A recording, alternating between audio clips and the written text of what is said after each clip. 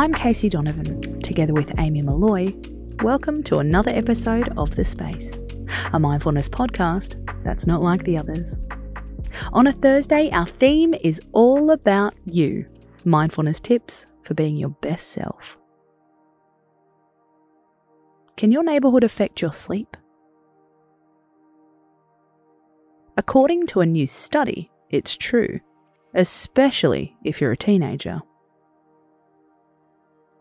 Factors such as loud noise and few trees in a neighbourhood seem to affect how much sleep adolescents get, according to a study in the journal Sleep. And it's pretty significant. Even a small increase in noise level was linked to a 16-minute delay in falling asleep. And 25% lower odds of sleeping 8 hours. People living in tree-lined streets experience more favourable sleep, according to research. So, what are city slickers meant to do? The good news is you don't have to live in a leafy space to get the benefits.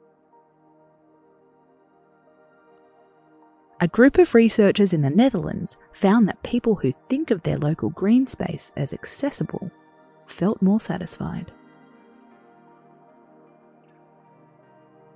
This is regardless of the amount of green space they actually had in close proximity.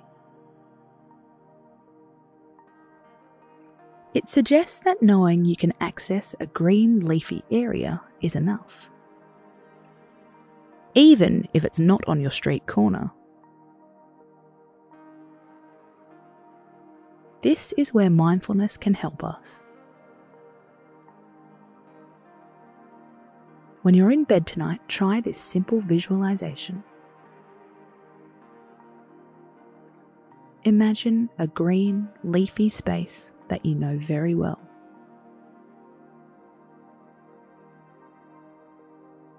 It doesn't have to be close by, but you should be able to visit it if you want to.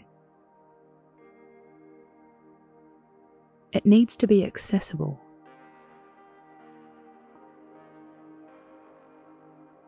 You need to really believe you have the freedom to go there.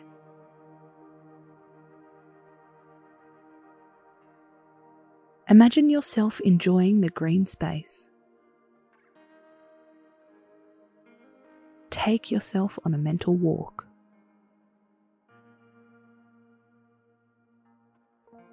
Lay on the grass. Look at the sky.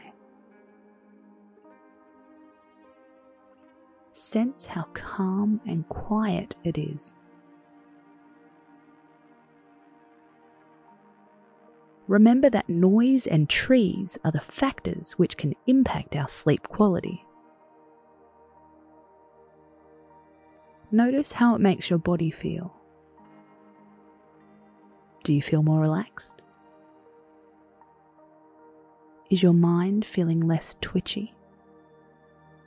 The best bit? You can visit this leafy space anytime. And you don't have to keep the plants alive. It's a win. I'm your host, Casey Donovan. You've been listening to The Space. We're back tomorrow with another mood-boosting episode. Learning to embrace the near win. Until then, space out.